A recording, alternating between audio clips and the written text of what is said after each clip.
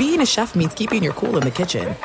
And with Resi Priority Notify and Global Dining Access through my Amex Platinum card, right this way. It's nice to try someone else's food for a change. That's the powerful backing of American Express. Terms apply. Learn more at americanexpress.com/withAmex. Superchargers, headlights, and more. With over 122 million parts, eBay Motors has everything you need to maintain your vehicle and level it up to peak performance. And with eBay Guaranteed Fit, your part is guaranteed to fit your ride every time or your money back. Stay on your A game with all the parts you need at the prices you want. It's easy to bring home huge wins. Keep your ride or die alive at ebaymotors.com. Eligible items only. Exclusions apply. Getting ready to take on spring? Make your first move with the reliable performance and power of Steel battery tools. From hedge trimmers and mowers to string trimmers and more, right now you can save $50 on select battery tool sets. Real Steel. Offer valid on select AK system sets through June 16, 2024. See participating retailer for details. The volume.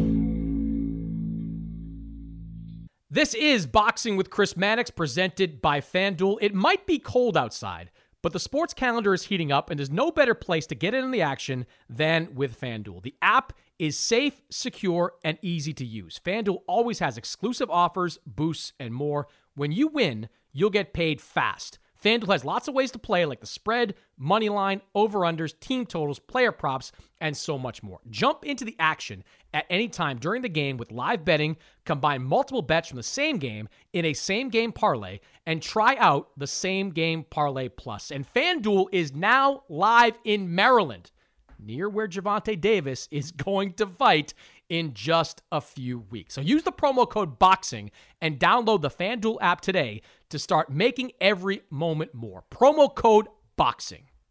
This is Boxing with Chris Mannix. Oh, somebody punch him in the face. Anthony Joshua is a composed and ferocious finisher. Watch this. Andy Ruiz is the heavyweight champion. Hosted by SI's Chris Mannix. That was my moment. Now with interviews, analysis, and everything going on in the world of boxing. When you have talent, you are given another chance. Here's Chris Mannix. Welcome back to another Boxing with Chris Mannix. As always, you can listen to the show live on the AMP app. Just follow Chris Mannix on AMP. And we are back. The last podcast before the Christmas holiday. Happy holidays, everybody. Some of you celebrating Hanukkah. Some of you about to celebrate Christmas. Some of you celebrating Festivus, maybe. I'm a big Festivus fan myself. Whatever it is that you're celebrating, hope you're enjoying it. We got a lot to get to on this podcast. A lot happening now as we get closer to the end of the year and into 2023. To discuss all that, I'm going to bring in my friend Dan Rayfield, longtime boxing reporter, commentator, now the author of Fight Freaks Unite on Substack. You can subscribe to that page. Also follow Dan on Twitter at Dan Rayfield1. What's happening, Dan? How you doing? I'm doing very good. I want to know, is this episode of your podcast, since it's Festus, are we going to do an airing of our grievances? Oh, I got a lot of grievances, especially with boxing. That's actually not a bad column, the airing of the grievances. I think that would piss a lot of people off, but that's not a bad idea for a columm. Last night, maybe next year when we're worried about pissing people off. No, not so much. Although the number of text messages I get nowadays from pissed off people, it's a little higher than I'd like at the moment. But it's neither here nor there. Dan, before we get into the topics this week, and we're going to talk about the mess in the 140-pound division. We're going to talk about a few other things, including Frank Martin, who looked great last weekend. Steve Smoger, someone you know well, I know well. He passed away this week. Longtime boxing referee, boxing Hall of Famer, inducted in 2015. I knew Steve a little bit as a referee. I got to know him a lot better in his years as a commentator, a referee analyst, rules analyst. He did it a little bit early on with me for NBC in their Fight Night series, and then more significantly, I would think, with DAZN when he joined up with them for a few fights over the last couple of years. Tremendous guy, like one of the best guys in all of boxing. Always had a smile on his face, always wanted to hear about what was going on in your life, wanted to talk about something good that was happening in his. And from a professional perspective, I was really impressed at how enthusiastic and inquisitive Steve was about broadcasting. Like, he didn't go into it thinking, I'm Steve Smoger, I'm a Hall of Fame referee, I know what I'm doing. He always was asking questions about what he should do, how he should do it, and I always admired that about someone of his stature going into that job. I also admired his bluntness. I mean, whatever sport you're talking about, Steve Smoger,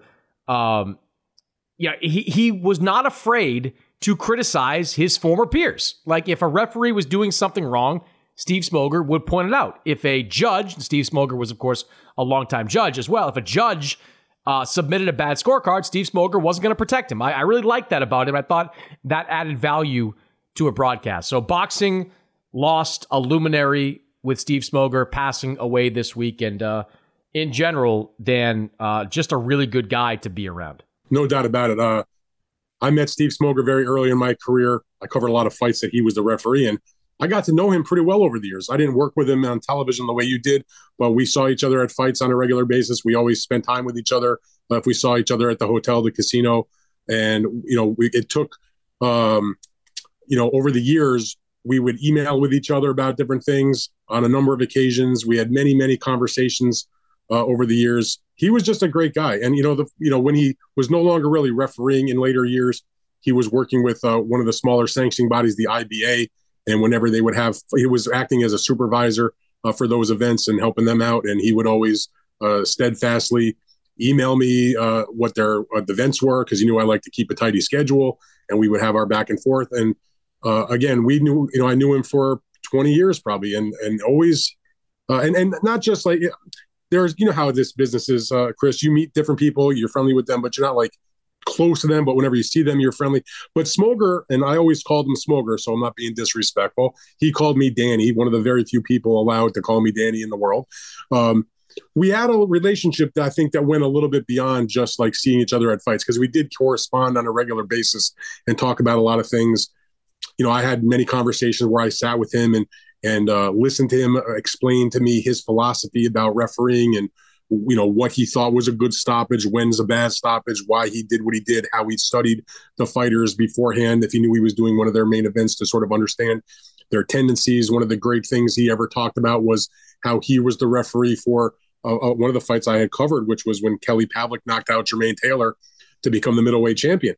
But Steve had also done the previous fight that Kelly Pavlik had, which was the elimination fight against Edison Miranda.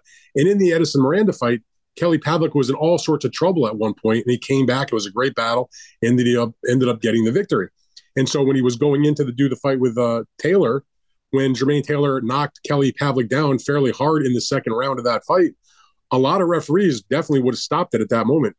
But because Smoger had spent time studying Pavlik, having had done his previous fight, he understood his tendencies and sort of the way that he was as a fighter, and made the appropriate decision that he didn't need to call that fight at the second round when the knockdown happened. And what happens? Kelly Pavlik storms back. He knocks out Jermaine Taylor later in that fight, becomes the middleweight champion. And if he stops that fight like lots of other people did, Kelly Pavlik's life is totally different, probably. He was the kind of referee that, some people said he had a slow trigger to stop fights. He did let guys fight, but what I liked about him is that I don't remember guys getting hurt in his fights, but he let the matches go to their natural conclusion. He had a great instinct of when the perfect time was to stop a fight. And I just thought he was a great referee. And there's a reason, Chris, real quick, there's a reason why he was the referee for a lot of fights that were great fights, because he knew when to intervene and when not to. So he did 2 fights of the year, Manuel Augustus and Mickey Ward, Jurov against James Toney. He was in some other huge events, Trinidad and Hopkins and Mosley and Forrest won. And I could go on for half an hour on the fights he did. Yeah, and I remember vividly that Taylor Pavlik fight. That was one of the first fights I ever covered. And I was down in Atlantic City for that fight. And you mentioned the knockdown. Even after the knockdown, Pavlik was in trouble there. There were times other referees would have stepped in and waved it off. Steve Smoger, to his credit, let him go. It did come with risks sometimes, because sometimes you can let fights go on too long. I remember talking to Steve about, the Glenn Tapia James Kirkland fight. That was a fight that, Steve, I think will always regret, like not stepping in about one punch earlier on, Glenn Tapia there. It's just, you want to give fighters every chance they have to fight their way back into a fight. But the risk that comes with it, it's just so dangerous that one punch could change a fight. But Steve Smoger was right far more often than he was wrong. Just an unbelievably skilled referee. He probably would want that one back. And I'm not going to make excuses for it, but when you do like literally probably like 1,000 fights, 200 or so world title fights, you're not going to be perfect every single time. The same way, we're not Agreed. perfect story we write or everything we broadcast, but that's like basically one fight you could pick out of a ton of them. And he probably would want that one back, but overall, just a brilliant referee. And by the way, the reason he's in the Hall of Fame, and it's been a tough month for referees with Steve passing, and of course, a couple weeks ago, the passing of the great Mills Lane, also another Hall of Fame referee. So that's a rough one. I don't know what you're talking about, though, Dan. My scorecards are always perfect, and everybody always agrees with me. So, oh, me too. I wouldn't know the feeling. I wouldn't know the feeling on that. I never hear from DAZN watchers about my scorecards.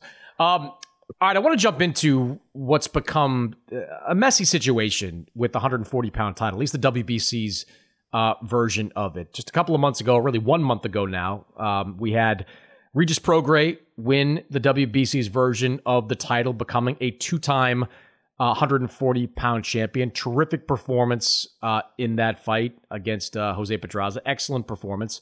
And Jose now Zepeda. He kind of looks... Jose Zepeda, sorry, I just saw Pedraza. So looking at his future now, he was hoping to get his next fight against Jose Ramirez. The WBC rules that the purse split is going to be 70-30 originally in favor of Regis Prograis. That was altered to be 65-35. Ramirez not happy with that. Has withdrawn from negotiations for that fight. The WBC has ruled that Prograis can take a voluntary defense, though I don't know who Prograis would fight at this point, nor do I think he wants a voluntary defense at this point. What do you make of Ramirez's decision to back out of this fight? It's disappointing. It's almost like they went into this conversation thinking 65-35, huh? Like they had no idea what was going on, which is just not true, because the general consensus in the WBC mandatory fights is it is typically a 70-30 split. There are many occasions where they will amend the purse split and make it 65-35. Occasionally they might boost it to 60-40 depending, but that's not the most common thing. And so people should first of all, a couple things about that, Chris. Number one, the purse split is just in the event that it goes to a purse split. There's nothing that says it has to be a certain percentage if the two sides during the course of their allowable time frame to do a private negotiation come up with whatever formula they come up with. So that was only in the event if the teams couldn't make the deal. So they had every opportunity to make a deal. As you mentioned, Prograis, I'm sure, would have been happy to negotiate with them. And I feel like Top Rank, which is the promoter for Jose Ramirez, would have been willing to negotiate a deal as well. So I kind of find that to be a cop-out. They didn't go to a purse bid. It doesn't feel like there was ever a true negotiation, number one. Number two, back before Regis Prograis got the opportunity to fight Zepeda for the vacant title, the fight that had been ordered when Josh Taylor vacated was to fill that vacancy between Jose Ramirez and Jose Zepeda, which would have been a rematch of an extremely difficult fight that Jose Ramirez had when he was the WBC champion. A lot of people felt like Zepeda was the winner of that fight. Nonetheless, Jose Ramirez got the victory. So under that scenario, it would have been, again, if it had gone to a purse, it would have been a 50-50 split. Now, Jose Ramirez said, forget about it. I'm not fighting. I'm taking the rest of the year off. I'm getting married. The WBC said, fine, you can have the next shot when you come back. Happy nuptials. And therefore, Regis got the opportunity to fight Zepeda for the vacant title. He won the fight fair and square by knockout. Terrific performance. And now he's the WBC champion. And by the way, when you're the champion, champions have privileges. And that is generally getting the larger share of a purse when it goes to a purse bid. So for the team on Ramirez's side to act like this was a shock is just ridiculous. I mean, just say you don't want to do the fight. They didn't want to do the fight 5 years ago or so when he ended up, they maneuvered to get him ahead of Regis so he could fight Amir Imam for the vacant title. Regis took a fight with Top Rank and got paid well and then went into the tournament. But that fight should have happened a while ago. There's no reason it shouldn't have happened now. Again, I want to make sure that people understand that the purse split was only if it went to a bid. not a private negotiation between the sides. There was good money in that fight for everybody. I feel like that Ramirez's team, not saying that the athlete was ducking or anything, but the management, maybe the promoter, I can't say for sure, they just weren't all that interested. So now, instead of making whatever the percentage was on a purse split or a private negotiation against Prograis, Chris, he's going to headline an ESPN show in late March, probably against Richard Comey, in a fight that's meaningless, that I think stinks, that isn't going to be for a title, and he won't probably make as much money as he would have made if he was fighting Regis Prograis. You can't have it both ways. He gave up the opportunity to wait one rotation, comes back. He's obviously going to get a smaller split as the non-champion in the fight. So it's very disappointing because now he's got a weak fight in March and Regis is sitting there looking for an opponent to fight, and who the heck knows who it's going to be. It's very disappointing. Yeah, the whole thing is a mess. You made this point, and I agree with it.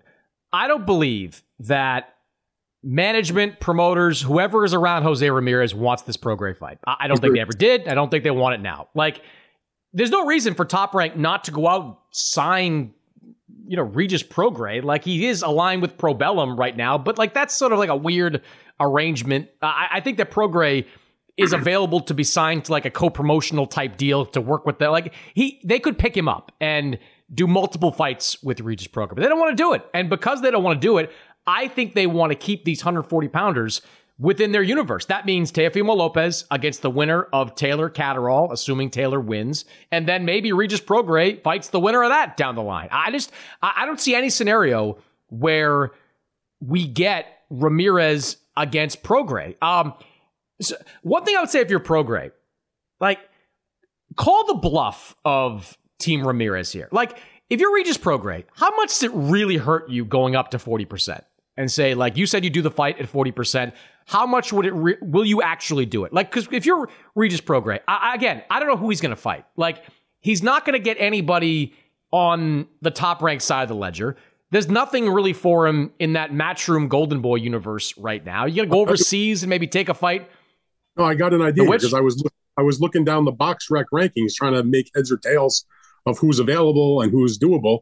And there's three guys actually that stood out to me as conceivable. I'm not saying they're going to happen. One was Sergey Lipinets, who's coming back down to 140. He was a former champion.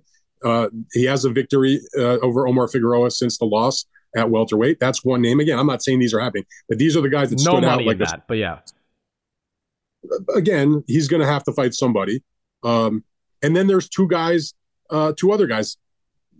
Steve Spark coming off a nice win over Montana Love. If he doesn't do a rematch with Love, that might be a fight that Eddie Hearn might be interested to do. And the other one was another guy that Eddie Hearn signed. Could do maybe Richardson Hitchens, at some point.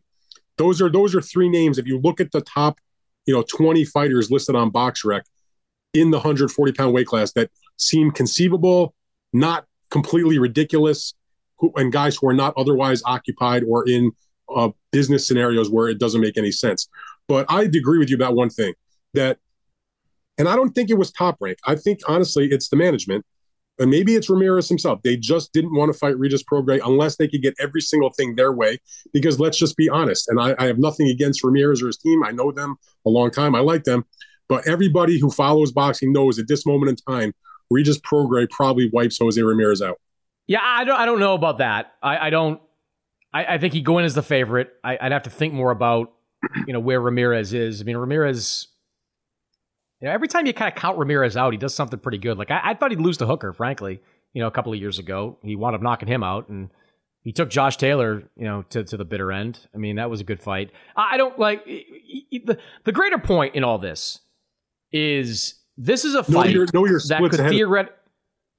Yeah, no, your splits ahead of time, but this is a fight that could still theoretically be cobbled together. It could be put together. Like, I think that Top Rank would love it if Matchroom got in the Regis Prograis business and bid for this fight and said, just like with Hooker and Ramirez, Matchroom comes in and says, we'll pay you X million dollars to bring Ramirez over. I think Top Rank would do it there. I just don't think Top Rank is looking to invest, $5-6 million in a fight like this. I just don't think they're willing to do it at this point. The other part of this, Dan, you and I both know Rick Meridian, the manager of Jose Ramirez, well.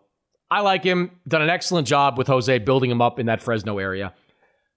if you're Rick, you can't complain about the preposterousness of this purse split for Jose Ramirez and how we should never do it a week after you took 25% for Virgil Ortiz to fight Stanionis. Like, you can't do it. Now, the reason he wasn't kvetching about Virgil Ortiz and Stanionis is that he knows that Golden Boy, if they hustle and do the fight in Texas, can probably squeeze another $500,000 out of a gate and give that to Virgil Ortiz.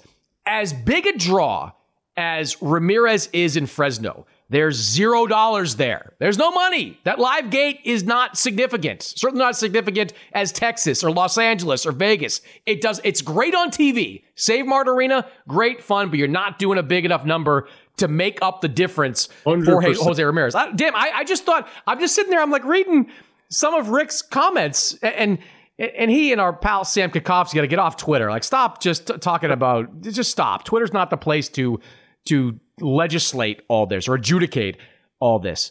I just find it hilarious that Rick's out there saying 35% is too low, but you just took 25. Like, what are we doing here? What are we talking about right now? Well, you're absolutely right. They do big numbers in terms of the butts and seats, but those butts and seats don't translate to the dollars. So I always like to use the example when people talk about the gate / the number of people. Would you rather be, Floyd Mayweather, Manny Pacquiao fighting at the MGM Grand Garden Arena in front of 16,500 or so, and the gate's 75 million? Or would you rather be Anthony Joshua and Vladimir Klitschko fighting in front of 90,000 at Wembley Stadium and the gate's around $10-12 million?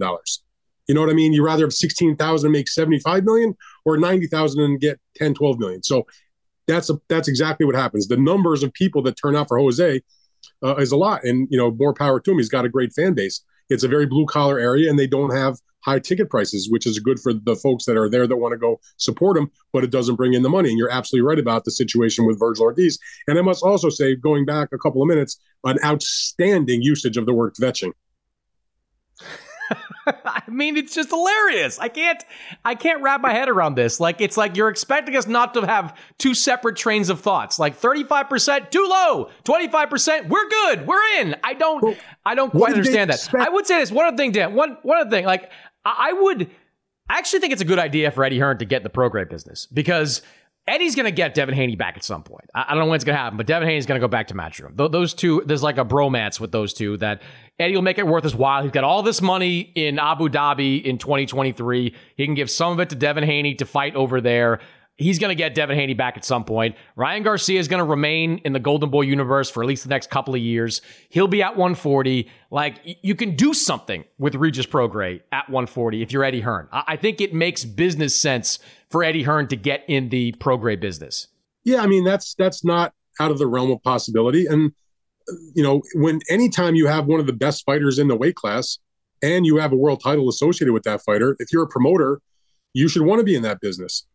The problem with Probellum at the moment is that they just don't have the outlet for broadcast, which makes it very difficult to pay your fighters top dollar or to put on these big events, because Prograis is now at a level in terms of his pay where they can't just go do a small show in the UK, for example. That's on, when the fight that he did with Zepeda was surprisingly won by Marv Nation, backed by Legends Entertainment, to do the pay-per-view. They were able to just put it on a pay-per-view platform, but obviously that would have been a fight much better served in front of a larger audience, either on Showtime or on ESPN or on DAZN or something where the normal subscriber could just watch that fight. Because don't get me wrong, it's a really good fight, but I think here's what the general comment to me was when that fight was made on my various social media platforms, which was, Zepeda versus Prograis, that's a hell of a fight. I can't wait to see that. $60 on pay-per-view? No, thanks. So they liked the fight, but the fact it was on pay-per-view and at a fight cost that most people felt was too high was a dooming element of that fight, which is why the pay-per-view, ultimately did very, very poorly, despite the fact that they did a good job with the undercard and a good job with the production and they did a first-class promotion. But it was too much, too expensive. It was not on the greatest date. A pay-per-view on the Saturday of Thanksgiving weekend is not necessarily the ideal time to, get people to bony up for a pay-per-view.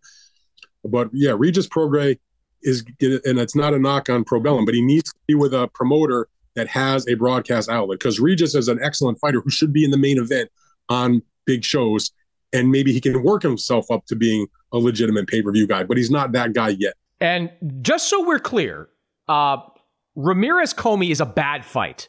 It is a bad fight. It is not a fight worthy of headlining a main event on a significant card. Richard Comey is 1-2-1 in his last 4 fights. He was blasted out by Teofimo Lopez. He was beaten pillar to post by Vasily Lomachenko. And I'm sorry, I'm not going to get excited about the fact that he had a draw against Jose Pedraza. That doesn't tell me that he still has something left. This is a bad fight. I don't know how much clearer we need to be. It should not be a ESPN televised main event. I mean, if you want to make the fight, fine. But again, I don't think of it as a main event, particularly when it's taking the place of the potential of the Prograis fight. So, like you said, I'm just nothing. Richard Comey is a good dude, and he's had a good career and all that. But I mean, but he's got to do, Dan. He's got to do what he did after those back-to-back losses to Robert Easter and to Shafikov. He went out, he won 4 or 5 fights in a row before the Lopez fight. He won a belt. Like, he rebuilt himself and made himself viable for that Teofimo Lopez fight. Right now, he's not viable. He's not. He looks like and he's fighting at a weight class above what he was at his best at. So I can't go into that fight thinking it's going to be remotely competitive. That's my biggest problem with it. I don't think Comey would be competitive against Ramirez.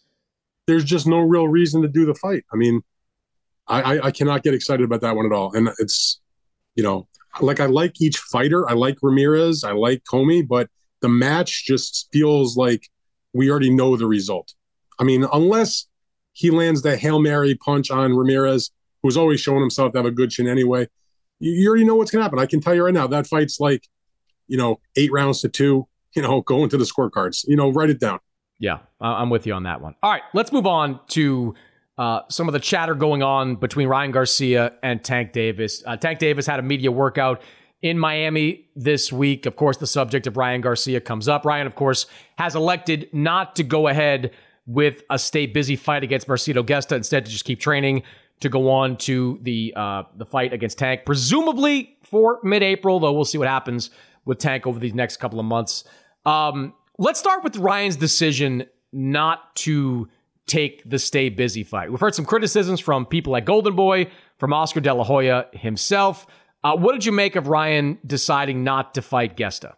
I thought it was a very mature decision and the right decision. I told Ryan that myself. Ryan and I occasionally will text with one another. I told him that I thought it was a good decision and that it was a mature decision. In my mind, when you do tune-up fights, bad things happen. And we have a hard enough time in this sport making them big mega fight. Ryan Garcia fought 2 times in 2022. He's not going to be coming off some wacky layoff. If he's in the gym training with his trainer, Joe Goosen, there's absolutely no reason why he has to have a fight that does nothing for him other than get him some money, I guess. And let's just be frank about this reason, that Golden Boy is upset that there's no fight. Oscar De La Hoya has made remarks about it. Eric Gomez, the president of Golden Boy, made comments to me that I used in the story that I wrote about that. Now, maybe from the competitive point of view, Oscar, as a former world champion boxer, Hall of Famer, thinks it was a good idea to have a tune-up fight the way he did when before he fought Chavez, for example, and they fought together on the same card. But I think more specifically, they need the money that they're going to generate from a Ryan Garcia event. Golden Boy doesn't have a lot going on right now. They didn't have a big year in 2022, and Ryan Garcia is by far and away their biggest moneymaker and biggest name. So, of course, they're disappointed that he's not going to fight. But I feel like Ryan Garcia, as long as he's going to train and be in shape, not taking the interim fight was the wise thing to do, because anything can happen.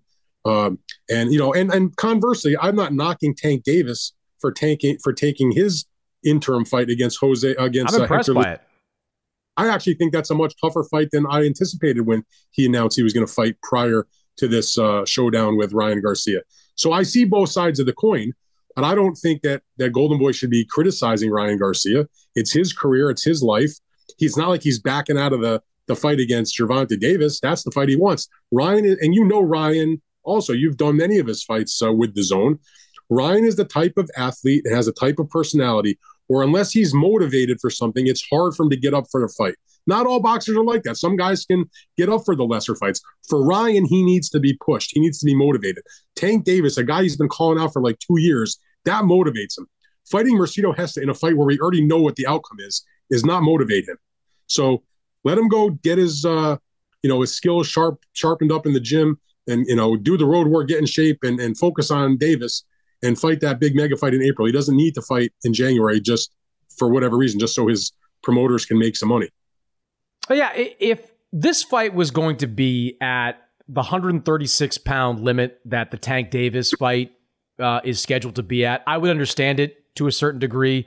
It could almost operate kind of as a staging ground for Ryan to get ready, make that weight in a healthy manner, and then do it that way. But this was going to be at a full-fledged 140, and so there's no upside there. And as far as the finances go, Ryan's not going to miss that money.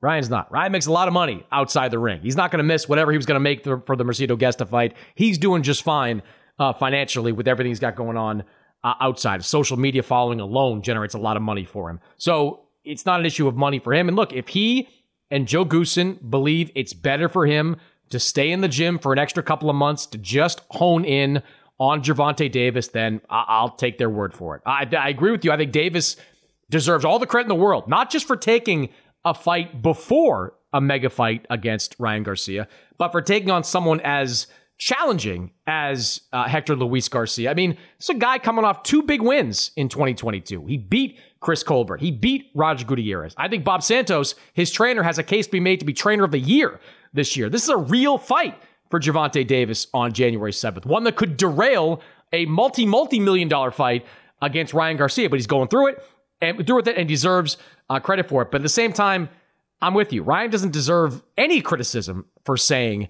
he doesn't want to fight. My issue with Tank is this nonsense he keeps spewing about Ryan testing or Ryan being on PEDs. Like, you can't just throw that shit into the universe. You can't. Like, more importantly, like, not only has Ryan said, I'll do advanced testing for our fight, Golden Boy said the same thing. There still is no contract yet for Garcia versus Tank in April. That's still on the PBC side of the ledger. But when that comes through, both Golden Boy and Garcia have told me that they want advanced testing for that fight. So I don't know why. Like, it's like Tank sees one picture of Ryan on social media and he's like, all right, well, this guy's definitely doing something. I don't even know where that came from because, you and I both know there are certain guys where the rumors are always been that, maybe they're using and maybe it looks like they're using. Ryan Garcia was never one of those guys where, like, you never know for sure what goes on behind the gym doors or whatever with any of these guys. But he was not somebody that would come to my mind that was using PEDs. I just don't buy that really. But to bring that up with zero credibility or shred of evidence is low class and not called for. You want to, insult his mother or, tell him he's this or he's that. That's all grist for the mill when you're promoting a fight and you may not love the guy you're going to be fighting against. But to throw those type of allegations out there to me is just not called for at all. And, I would just ignore it, to be honest with you. Yeah, maybe he's trying to play a middle mind game with Ryan Garcia. I don't know. Or maybe it is just as simple as he looked at a picture of him and said, wow, he looks a lot bigger than I'm used to. Ryan, of course, is still, 24 years old at this point. So, yeah, his body is going to keep growing. Right? Yeah, he's 5'9", 5'10", so, he's a big guy. So, he's eventually going to put on more weight. And, look, Tank's going to have the advantage at 136. Ryan's going to have to squeeze down. And I think that's going to be a big variable for when they fight. How healthy will Ryan Garcia be when he gets down to 136? If he's drained and just barely making it, that's going to be a factor in their fight. It's going to be a real weapon or an advantage for Tank Davis. He made 135 for the recent fights he had this year, and I don't think he looked bad. No, he didn't. Tego was 138, I think, because that was his first fight in 15 months. And he says he could have made 135 for Fortuna, but Fortuna said, no, we got to do it at 140. It's not the full 135, it's 136. He's done it before. He's got plenty of time to do it safely. He's got plenty of money to have a nutritionist to make sure that he's able to do it with no problem. And like I said, I will just go back to what I said at the beginning. I feel like he made a mature decision to focus on the Tank fight and not take the interim fight. Now he's just got to hope that come January 7th that Tank Davis is successful against Garcia, as we've talked about. Not the easiest fight in the world. And by the way, he may have kind of come out of nowhere, Garcia, but he is undefeated. He was an Olympian, and he's got, like you said, 2 great upsets in a row that people didn't really give him a chance to win. And he's earned the shot about Davis. against Davis. And what I like about Hector Luis Garcia is that after he beat Gutierrez in, this past summer, he automatically, right after, like within days of that fight, was calling out Tank Davis. I'll go up to 135 and fight him. If he wants to come down to 130 and challenge me for my title, no problem. He's wanted this fight as soon as he got that belt. He may have even wanted it before he got the belt. So he's motivated and hungry for this fight. And he also knows the kind of chaos that he can deal out to these guys if he derails Gervonta Tank Davis. Yeah, it's not the same thing, but there could be a little Bivol Canelo vibe to it in a way. Like, are we discounting Hector Luis Garcia coming into this fight? I mean, Garcia physically is the bigger guy. Not that that's ever been a problem for Tank before, but he's not coming in this undersized guy who's just going to get swarmed and overwhelmed.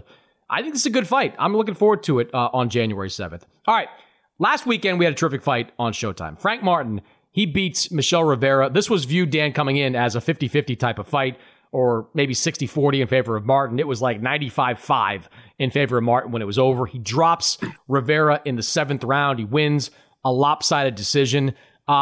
I thought it was an incredibly impressive performance by Frank Martin that made me believe he's ready for a lot of things next year at 135 pounds. What did you think? I agree with everything you said. I've liked Frank Martin for the last couple of years since I've seen him on some undercards going back probably 2 years ago. I've been impressed by him. He has a good amateur background. He has obviously a good team behind him, training with Derek James and being at the side of Errol Spence and Charlo in the training camp. So he's got that going for him. He's also not 22 years old. He's already like 27. So he's, as a person, more mature. And it just looked like when you watch him, like this guy's going places in a pretty good way, that they didn't have to give him 20, 25 fights to get him prepared. He's still in the teens in terms of his total number of bouts, but they're willing to move quickly. He wants to move quickly, and he showed against Rivera that there was a reason for that. And by the way, Rivera, who's younger than he was, didn't shy away from taking this kind of fight either. So I give both guys credit. But listen, Frank Martin, when it was all said and done, he did exactly what he said he was going to do. He went in there and he took a good fighter and he completely shut him down. And he won, at worst, 9 rounds probably. But in reality, probably won 10 or 11 rounds. I mean, it was just a really good performance. Like you said, he had the knockdown.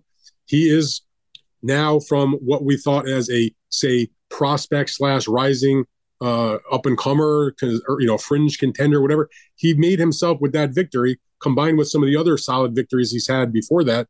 He's now a legitimate top 10 type contender in the lightweight division, which has a lot of talent in it.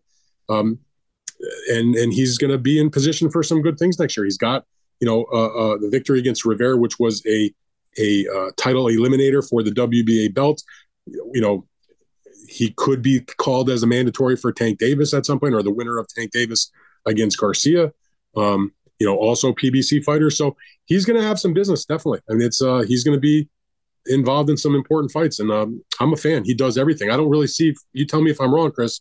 Do you see any glaring weakness in his game? He's got good offense. He's got good defense. He's got good smarts in his mind. He knows the ring. He's got good amateur background. He's got good footwork. He's got quick hands. He's got quick feet. Good enough power. I just don't really see, like, you tell me what's the discernible weakness, and I don't see it. No, I don't think there was a discernible weakness, at least not one I could find in that fight against Rivera. Shout out to Errol Spence for, actually having a real fighter in his stable. I mean, oftentimes, this, Dan, you got these fighters with their promotional companies that don't really have either any fighters or credible fighters. And Frank Martin is a credible fighter, fighting in Errol Spence's promotional stable. I just think he's really good. I think he's really good. I like what's being talked about for what's next. I think Chris Colbert is a good next step for him. Someone that's been a title holder, albeit at a division below, but someone a little bit more experienced, someone with a name. That's the kind of fight that Frank Martin needs, while the 135-pound division kind of sorts it out. I mean, you mentioned Tank and his secondary belt, but eventually we both know whenever Haney-Lomachenko happens, if Haney wins, those belts are all going to get fractured all over again. Even if Lomachenko wins, they might get fractured all over again. And there'll be opportunities for Frank Martin to fight for titles. I think he's ready for them. I think by this time next year, I think he's going to be ready for a world championship shot. I think he's the real deal. Everything you mentioned, I agree with. Speed, power, ring IQ. He dominated that fight, start to finish. And, Rivera's not a pushover. Like, I'm with you. I give Rivera a ton of credit for taking that fight. I'm not going to criticize him or dismiss him for losing that fight. I hope he gets another date on Showtime at some point in the next 3 or 4 months. But Frank Martin's the goods. He's the real deal. There's no doubt about it. I think he's ready right now to fight anybody in the lightweight division. Yeah, I would agree with that. All right, last thing. Anthony Joshua, I don't know if he's still in the U.S. He was in the U.S. He's been making the rounds on the trainer circuit again.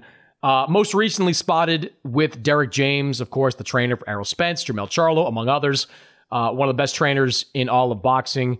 I don't know which way Anthony Joshua is leaning at this point. Is he going to try somebody completely new? Is he going to keep certain members of his team? You never know with this guy what's going to happen with Joshua. But what do you think of a Anthony Joshua, Derek James pairing? Derek James has proven himself to be one of the best trainers in the sport. He's the only trainer in boxing right now that has 2 unified champions, one of whom is undisputed in Charlo. He obviously also has Spence with the 3 titles. The fighters do the work in the ring, but the trainer is the guy that helps put that game plan in, make sure the guy's ready to go mentally, physically, knows the X's and O's of what they're supposed to do. So Derek would be a great choice. To me, it's always about what's the interaction like between the fighter and the trainer. And I've always said that to a degree, trainers are a little bit overrated. It's all about, does the boxer believe in the trainer? So if Anthony Joshua is not satisfied with what occurred with his relationship with Robert Garcia and he's looking to move on, that's his decision.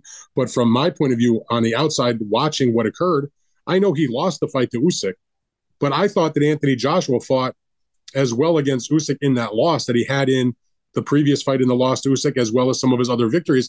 I felt like there was a real chance to have a building thing with Robert Garcia there, and that he probably should have kept him. And what it reminded me of was the great trainer, my long departed friend, the great Emmanuel Stewart.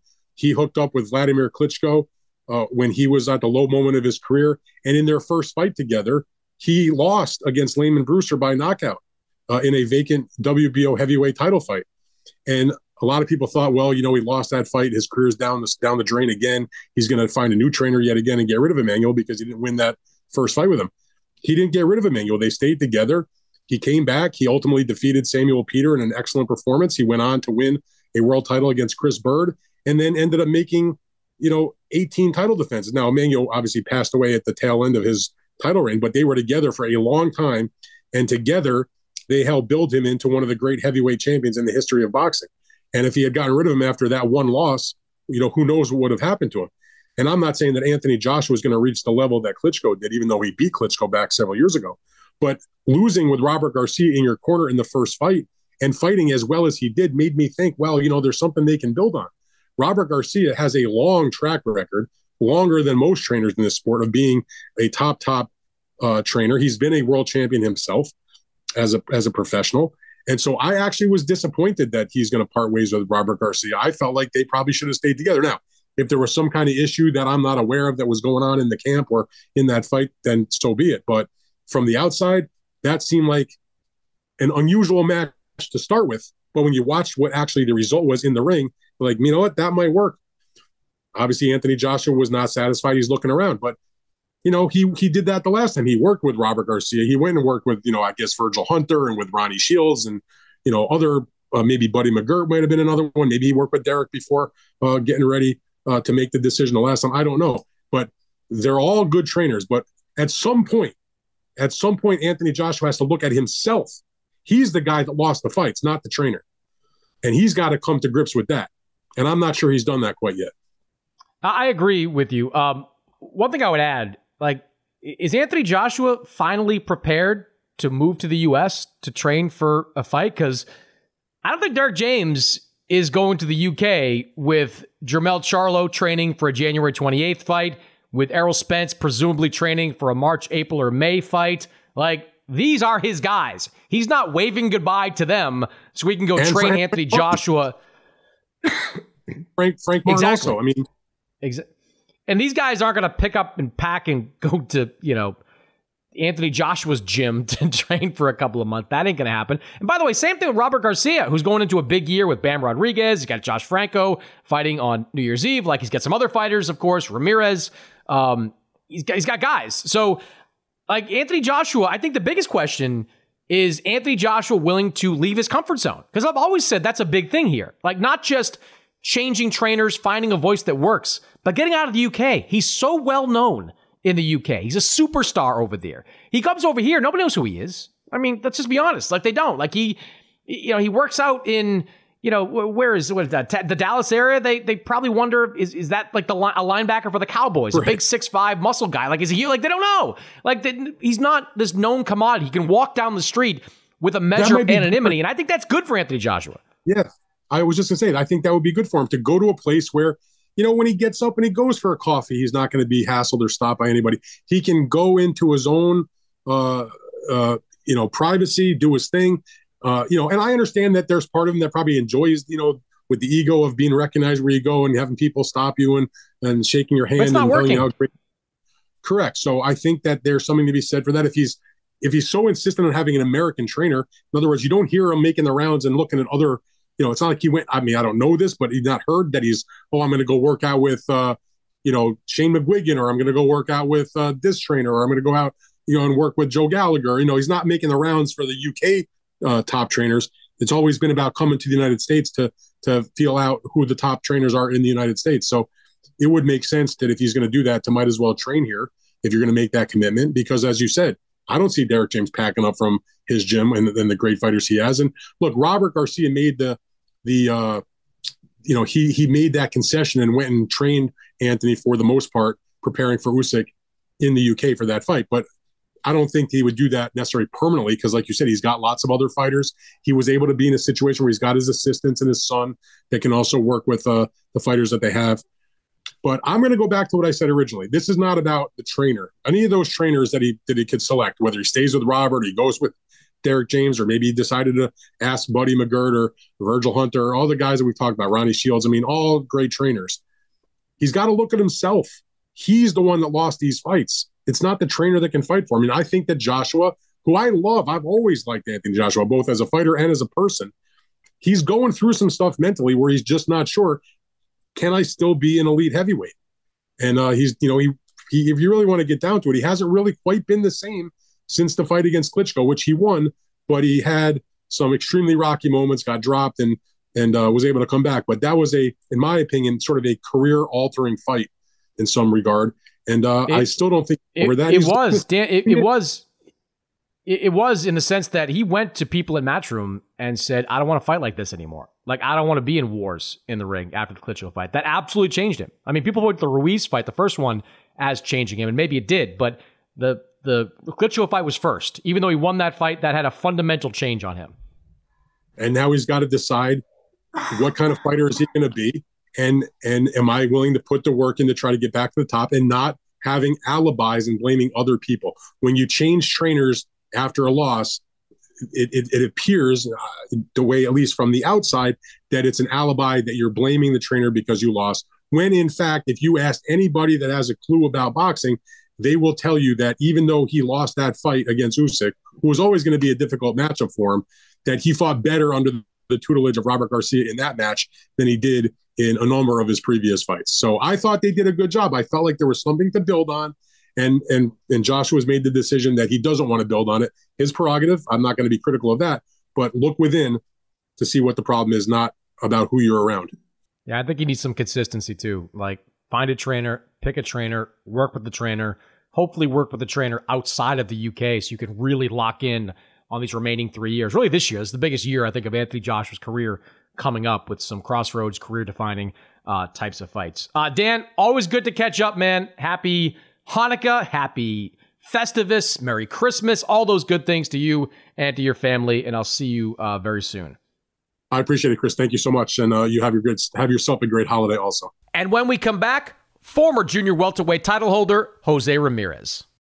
eBay Motors is here for the ride. Now, I'm supposed to talk here about what I remember and what I loved about my first car, and that's easy for me to do, because I still have my first car. And as long as it keeps running, and so far so good, I intend to have that car probably until the day I die. That's how much I love that car. It is like a child to me. Now, it does require some upkeep, and that's why I'm grateful for a place like eBay Motors. With over 122 million parts, you can make sure your number one ride or die stays running smoothly. Brake kits, LED lights, roof racks, bumpers, Whatever your baby needs, eBay Motors has it. And with eBay Guaranteed Fit, it's guaranteed to fit your ride the first time, every time, or your money back. Plus, at these prices, you're burning rubber, not cash. Keep your ride or die alive at ebaymotors.com. Eligible items only. Exclusions apply. There are some things that are too good to keep a secret. Like how your Amex Platinum card helps you have the perfect trip. I'd like to check into the Centurion Lounge. Or how it seems like you always get those hard-to-snag tables. Ooh, yum. And how you get the most out of select can't-miss events. With access to the Centurion Lounge, Resi Priority Notify, and Amex card member benefits at select events, you'll have to share. That's the powerful backing of American Express. Terms apply. Learn more at americanexpress.com/withAmex. What's up? I'm John Wall. And I'm CJ Toledano, and we're starting a new podcast presented by DraftKings called Point Game. We're now joined by three-time NBA Sixth Man of the Year, elite bucket getter. Let's please welcome Jamal Crawford to Point Game. King of the Court one-on-one tournament. If they had it back in your prime, do you think you could have took it all? I'm going to be honest with you. I don't think I could have took it all, but I think I would have shocked a lot of people. I think Kobe and everybody in their prime, Kobe would win a one-on-one contest. Yeah, because you got to think, he's going to guard. He don't care about guarding. He's going to guard. He's going to guard. Like, you see him in the Olympics, he's going to guard. And then on top of that. Like that, see that? Ladies and gentlemen, please welcome Sam Cassell to Point Game. I remember you came out from prime 10. I mean, he was in a culture shock. And then he's going through withdrawals about winning. Remember what I told you? I said, OG, you think I can get paid and go back and play in college because it ain't it? Check out Point Game with John Wall and CJ Toledano on the iHeartRadio app, DraftKings YouTube, or wherever you get your podcasts. Santa Barkley is back, and this year he's giving a new FanDuel customer exactly what you asked for. Unwrap the gift of no sweat first bet, up to $2,500 back in free bets when you sign up with the promo code BOXING. That's up to $2,500 back if your first bet doesn't win. Now is the perfect time to give FanDuel a shot. The app is easy to use. They're always giving you great promotions, and when you win, you'll get paid instantly. I am a big fan of betting on two things on FanDuel. One, boxing matches. You hear my picks every single week on this podcast. And as a basketball guy, I make a lot of bets on FanDuel, quite frankly. Maybe too many bets at this point of my life. So see for yourself why FanDuel is America's #1 sportsbook and get in on the holiday spirit with a no-sweat first bet up to $2,500 back in free bets from Santa Barkley when you sign up with promo code BOXING. All right, Jose Ramirez is the former 140-pound champion, and ordinarily, I'd be talking to Jose before a big fight. He's been involved in a number of big fights over the last couple of years. The World Boxing Super Series, where he was the runner-up, lost a close, tough fight to Josh Taylor. He fought Maurice Hooker in a terrific fight back in 2019. So he's been involved in a lot of big fights over the last few years. But we're talking right now because there's a fight that's not happening, specifically Jose Ramirez against Regis Prograis. I want to unpack some things with Jose because when negotiations fall apart, Jose, guys get on Twitter and you've got managers battling back and forth, and everybody seems to kind of get confused over what actually happened with the breakdown of talks between you and Regis Prograis. So start there from your perspective. What's happened over the last week or so that has led to your decision and your team's decision not to go forward with a fight against Regis Prograis? Yeah, well, first and foremost, the team is aware, and my manager is aware that I still haven't made a decision clearly to walk away from this fight. I believe I could beat Regis Prograis. I believe that I'm one of the stronger fighters in the 140. You see me fought Hooker up close, and my style of boxing is not just come forward. I have an experience in the amateurs since the amateurs second to none. Became an Olympian, fought over 200 amateur fights, beat a lot of styles, a lot of different styles. Being an aggressive sort of Mexican style, come forward, no defense. You don't become an Olympian for Team USA having that type of style. You got to learn how to box, how to hit and not get hit, especially when you're only fighting 3 rounds. Usually old school style Mexican boxing. Usually, it works out on the professionals because you have 12 rounds to break down a fighter, not three. Usually, a lot of fighters that have that style are struggling the first couple rounds, and because of the well conditioned and other aspects and other characteristics that they might have as a fighter, they end up winning the fight. I'm not that case. I have a great boxing. I believe I have a great boxing style that and great power and my size, and I'm physically strong.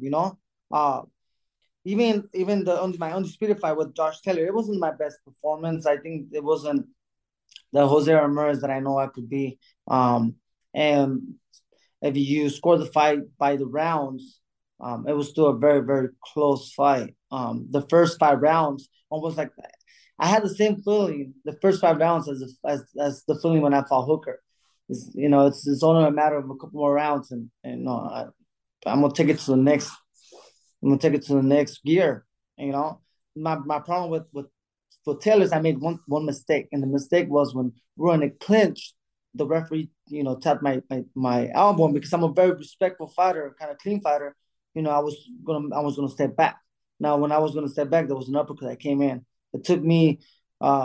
At the moment, I'm a fighter. I'm thinking I'm okay. But going back and looking at the fight, yes, I could tell it took me a couple more rounds to get my legs under me, right? So I gave away first and foremost that knockdown. It was a 10-8 round, and I gave away another 2 rounds after that. But I finished strong.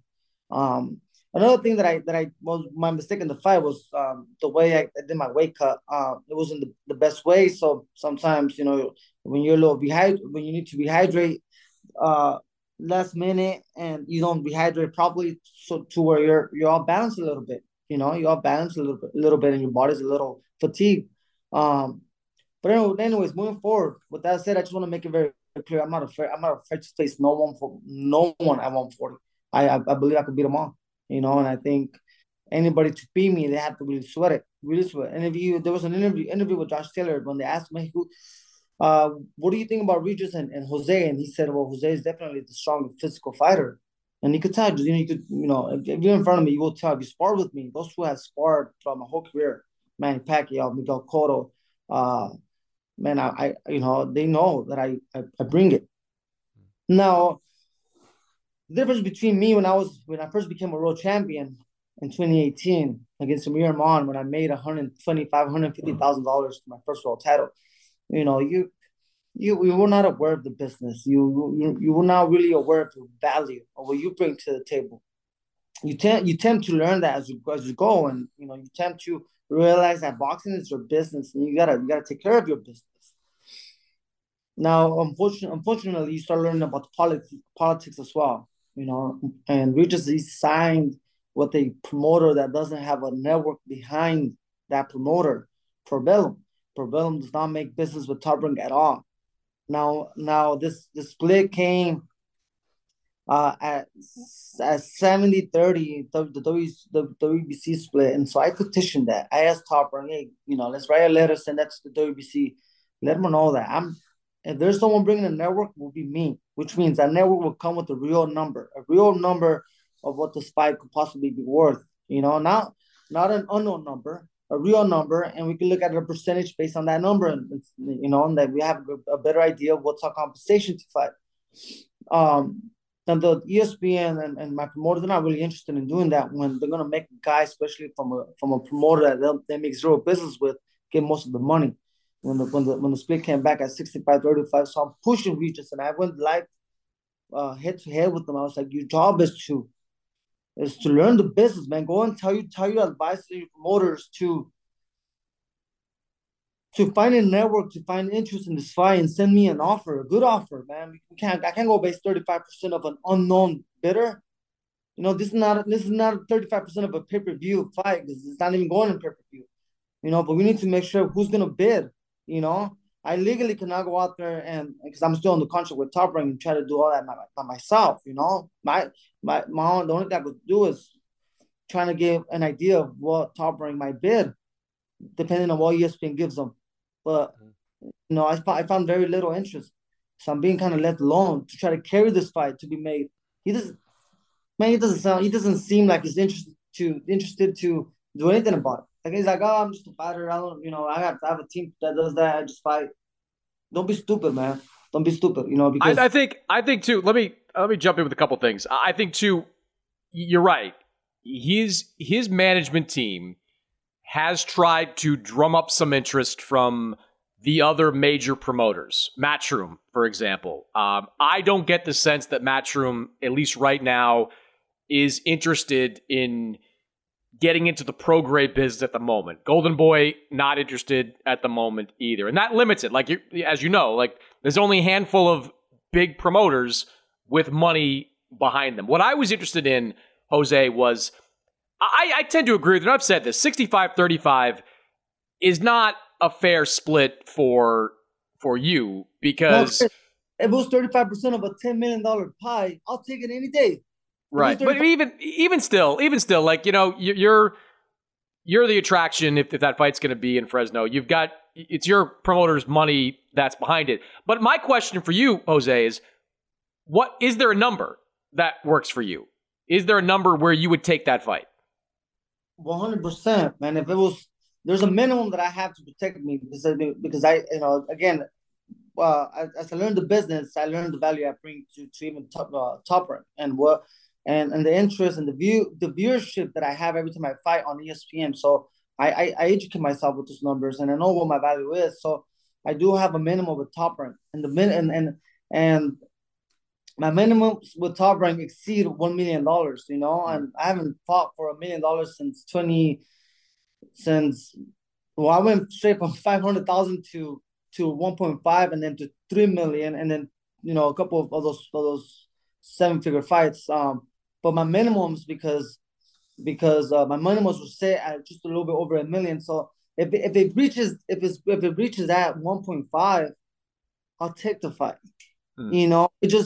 It's just such a risky and unknown number. It could land toward 35%. It's equivalent to $300,000. It makes $400,000. It makes no sense. But when you were petitioning for an improved number, that's kind of what I'm trying to get at. Like, is there a percentage? Would you have done the fight or gone forward with a purse bid at 40%, for example? Yeah. So my goal was to get to a split that was going to get the interest of ESPN. At this point, there's no interest on ESPN or Top Rank. And at this point, Top Rank is not interested to making a guy who's with per vellum 65% of the bid. So then there won't be no bid, to my understanding. My goal. Yeah, no, I don't think there will not be a bid. But what frustrates some people, and this has nothing to do with what frustrates me. So I'm trying to educate regions that if it's a 50-50, I might get ESPN interested in making a bid. And you're right. You should be smart enough to understand that 50% of a bigger number is much better than 65-70% of an unknown, very little number. So that frustrates me. Because this is my business, and I know it's important to fight for a belt, but the belts will come sooner or later because there's contracts, and I know regions did not sign a lifetime contract with Probellum. So when he understands the business, he could decide. He can make better decisions. Look at what Matchroom and Top Rank did when we fought with Hooker. There was a great there was back-scenes negotiations that I had with my team. Go out there and speak to Eddie Hearn. And Eddie Hearn is a great promoter. He's a great person. Made it very easy. Treated us with so much respect. And I went, and it's not so much of where I fight. It's not so much of who I fight. It's that we both get compensated because this is not an easy sport. At the end of the day, man, fans they love you one day. So when I beat Hooker and I came back, man, everything was, I was getting all the support. Then, you have, even if you have even if you don't have your best performance, and any fighter could agree with this, they turn their backs, and also it seems to me that as the moment that you start making more than what the fan base thought that you'd probably the moment that you start making this much money and they see that the kind of the lifestyle that you start moving, then they kind of start cheering for the underdog, the guy that's making very, and saying, let's go for this trip for this guy because I could relate to this guy a lot less now. you know. Mm-hmm. And for people need to understand that I'm all, I'm still I'm still very touchable here in the community of Fresno and where I live and who I know. I haven't changed. I'm still the same guy. I act the same, and I love what I do. But I just say I'm stupid, man. I'm not, and I can't carry this whole fight by myself and getting this blame that Jose's walking away. I haven't walked away to this day. Tomorrow, they would send me an offer that I'll exceed my minimum just by doesn't even exceed it. Just guarantees me that I'll make a little bit, that I'll make what my minimums are. You know, then I'll fight. But then and I'll still be losing. I'll still be losing. That the fight might go into this network that has no platform, that has no experience, you know, instead and you know, fighting on the zone, fighting on ESPN, those are well experienced platforms, you know. So sometimes the viewership kind of make up and compensate some of that money as well too, you know, because I'm an entertainer and I want to showcase my talent to the most people. Well, what do you think, Jose? Let me ask you this: what do you think of what's happening with you right now? Is getting compared to what Virgil Ortiz did, who is represented by the same manager as you in all this. And, you know, your manager seemed fine with Virgil Ortiz taking 25% of a split. And he's in a kind of a similar situation that he's the well-known guy. He's got the major backer behind him. He's going to be selling tickets in Texas for that fight. He's only getting guaranteed like $500,000, and it sounds like Golden Boy, and maybe it's the network too, is going to kick in a little extra cash to make sure he gets there. Like, is that should my question for you is, should Top Rank not do that for you? Should ESPN not do that for you to make a big fight happen? You said that's the difference. Is that Golden Boys and the Zone are stepping up into making sure Virgil's treated perfectly. Yeah. And that 25% does not equivalent what that is, the final number that Virgil will be getting, and understanding the overall value if Virgil wins. I think Virgil will win the fight, and the network and the promoter understands that, and that's the difference. That's the difference between that situation and mine. Mine is, you know, if I was mine is that I don't have that support. Why is that though? Like, why can't you get there? Because you've been big for Top Rank for years. I haven't. I can't speak on the. I can't speak because you know, that's one thing that I'm very unclear on why the politics differences between Probellum and Top Rank. And I think that kicks in. But it's bad, bro. I mean, Jose, it's bad between Golden Boy and PBC too. They ain't talking like that. That went to a purse bid. They're not having conversations about making a fight. Golden Boy just won the purse bid, and now they're going to make sure that Virgil is getting probably to like that low 7-figure number.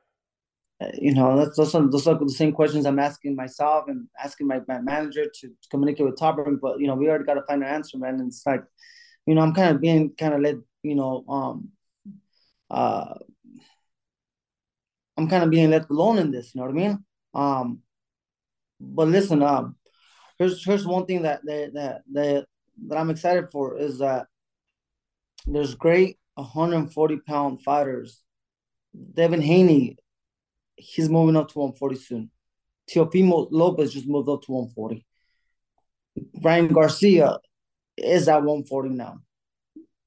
Those names, especially Teofimo and Devin Haney, who are in-house fighters on this side of the pond, those fights could be made. You know, so I don't need reaches at the end of the day, and that's what gives me a little bit of stability, and it's what keeps me composed. You know, knowing that sooner or later those fights will come. I hope, Regis will sign with the Zone and then the match, and then you know, one like that, and then I think Regis's team hopes. I think Regis's team hopes he signs with Matchroom. I think there's truth to that. Right? Then this fight would have been happening now, and it would have been a massive, well-promoted fight. You know, because Top Rank has done business with Matchroom Boxing. You know, obviously with me and Hooker. You know, but that's not the case, and I'm really, I felt like this pandemic really hurt a lot of fighters, but I think it really hurt me. You know, it hurt me a lot. It kept me away in 2020 when it took me practically from November of 2019 I started my training camp to fight Postol, and it didn't happen until August 29th because I was postponing of the fights. And then 2021, I fought Taylor for the Undisputed Championship, and I promised to fight the best in the division and to go after all the belts, and that's what I did. So the question of for me being afraid to fight the best, that's not it at all. You've never been afraid to fight anybody. That's of course not. Like there's no, you're never been afraid to fight anybody. But yeah, like my thing, what I would ask you though, Jose, is like, you're right. Like Teofimo, Taylor, Haney, perhaps eventually. There's opportunity there for you to get a belt, to get big fights. I would say this though, you just turned 30. I don't know if I look at the landscape next year, it might be tough for you to get that fight because it sounds like Taylor is going to have his fight, and then maybe Teofimo after that. Haney's going to do his thing with Lomachenko. Then who knows? Here's the great part, Chris. I only got 2 fights left with Top Rank, and then I'm a free agent. There's options for me, man. I've been ready to move to 147. I think I spoke to my ex-coaches, even Marvin Samudi and Freddie Roach. I met him I went to go see the Canelo fight when he fought against Pavol in Las Vegas, and I came across them, and they're like, Jose, you moved to 147. You know what you could do. This is my ex-coaches,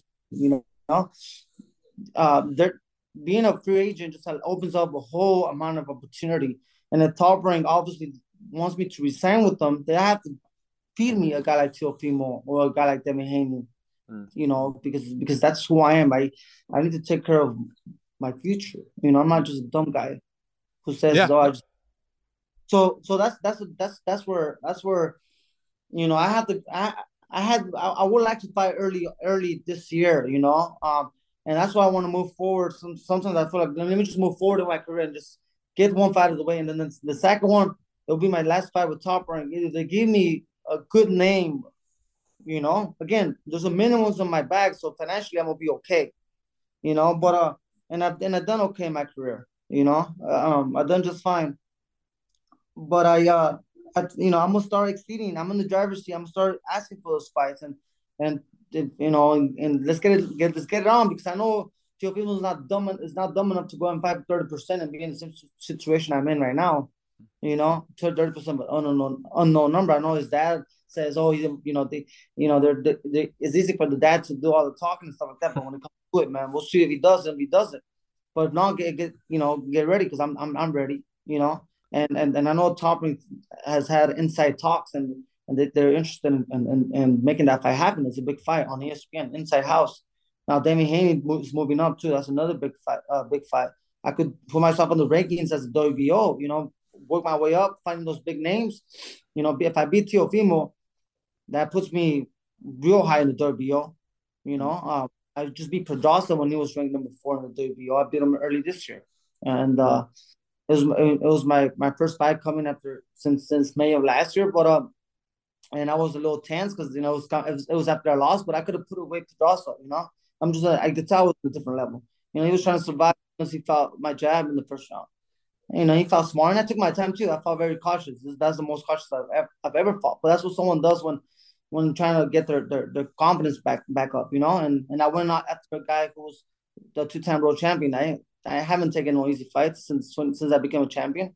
Even before the fight to get the WBC shot against Amir Amon, I stopped Mike Reed, who was an Olympic alternative. And he was 22-0 or 23-0 at the time, and I stopped him in 2 rounds, to go and fight against Amir Amon. So there's no question of my resume, and there's no question what I could do, man. I just, I'm excited. I'm excited for my future, because once I'm a free agent, man, this whole politics, it ain't gonna, it's not gonna hold me back. And I think that's what the people need to understand, that I'm kind of being held back a little bit right now, and it's not fair, And then I know it's easier. Oh, but they go, but it's a WBC belt, man. I've been a WBC champion, and it doesn't make no difference. People are still gonna dislike, you for whatever the reasons they have. So you need to focus on you and your family, and and I'm gonna do what I do in the ring, and I'm gonna give my heart out, So hopefully people respect that, and that's all I could do. It's just give them my best, but at the same time, I got my family, and I gotta take care of myself and them, because you're not gonna fight for boxing is not. It's not like you could be a doctor until you're 60 years old. Boxing, you have a. You got a short shelf life to make a lot of money. I totally get that. Last question for you. Is the plan short term? Richard Comey in March. Is that kind of what you're being presented with at this point? And how long will you wait until? Will you still hold out hope they'll make a pro-grade fight? We need time to promote my next fight. So I'm waiting to the end of the year. So I'm glad I'm having this interview. So again, just my message to readers into any network. If you guys are interested in this fight, but the thing is that the Zone and any other huge network, unless they're fighters, there's no reason for them to invest on a fighter that they don't have by the contract. It doesn't benefit the Zone in any way. It doesn't benefit Matchroom in any way or Golden Boy or to buy this fight, because I'm still legally contract with Top Rank, and then we just do it per bellum. So that we already know where I sit with my promoter. So the only person is for that guy to learn the business and within 2 days and go out there and start asking questions with this promoter, because their promoters have a right to give him, the champion right now, the best fights. And it seems like they're not doing that. The whole management team is not doing that. But at the end of the day, man, the fights are going to happen, and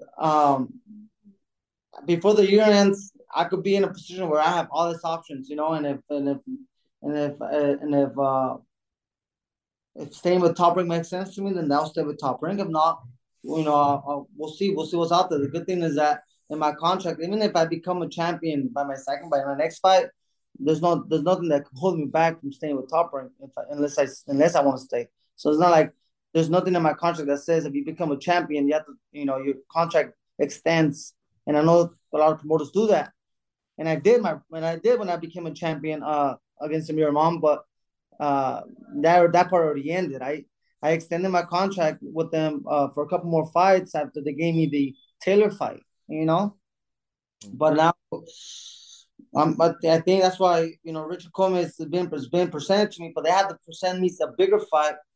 I'm willing to be back in that ring again for the second fight before September.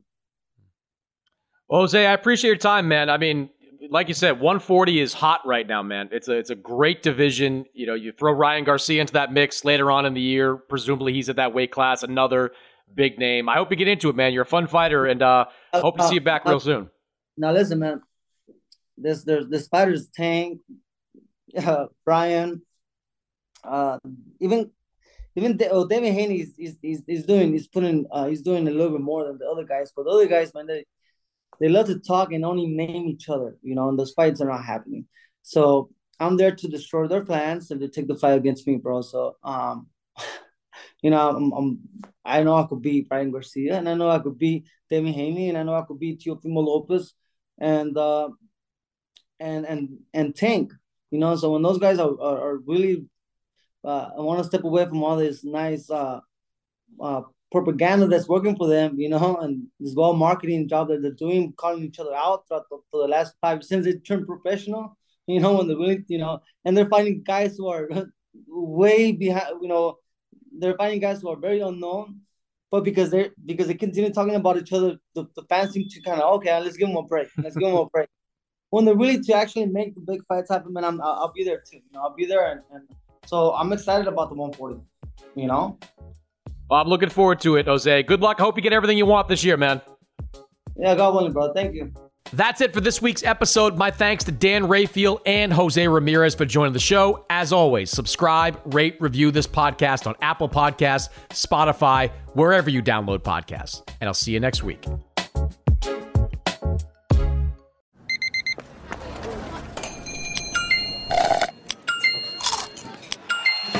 With your Amex card, entertainment benefits like special ticket access and pre-sales to select can't-miss events while supplies last make every tap music to your ears. Hey, guys. Back at the playground again, huh? Yep. You know what this playground could use? A wine country. Heck yeah. And some waves so we could go surfing. Oh, yeah. I love that. A redwood forest would be cool. I'm in.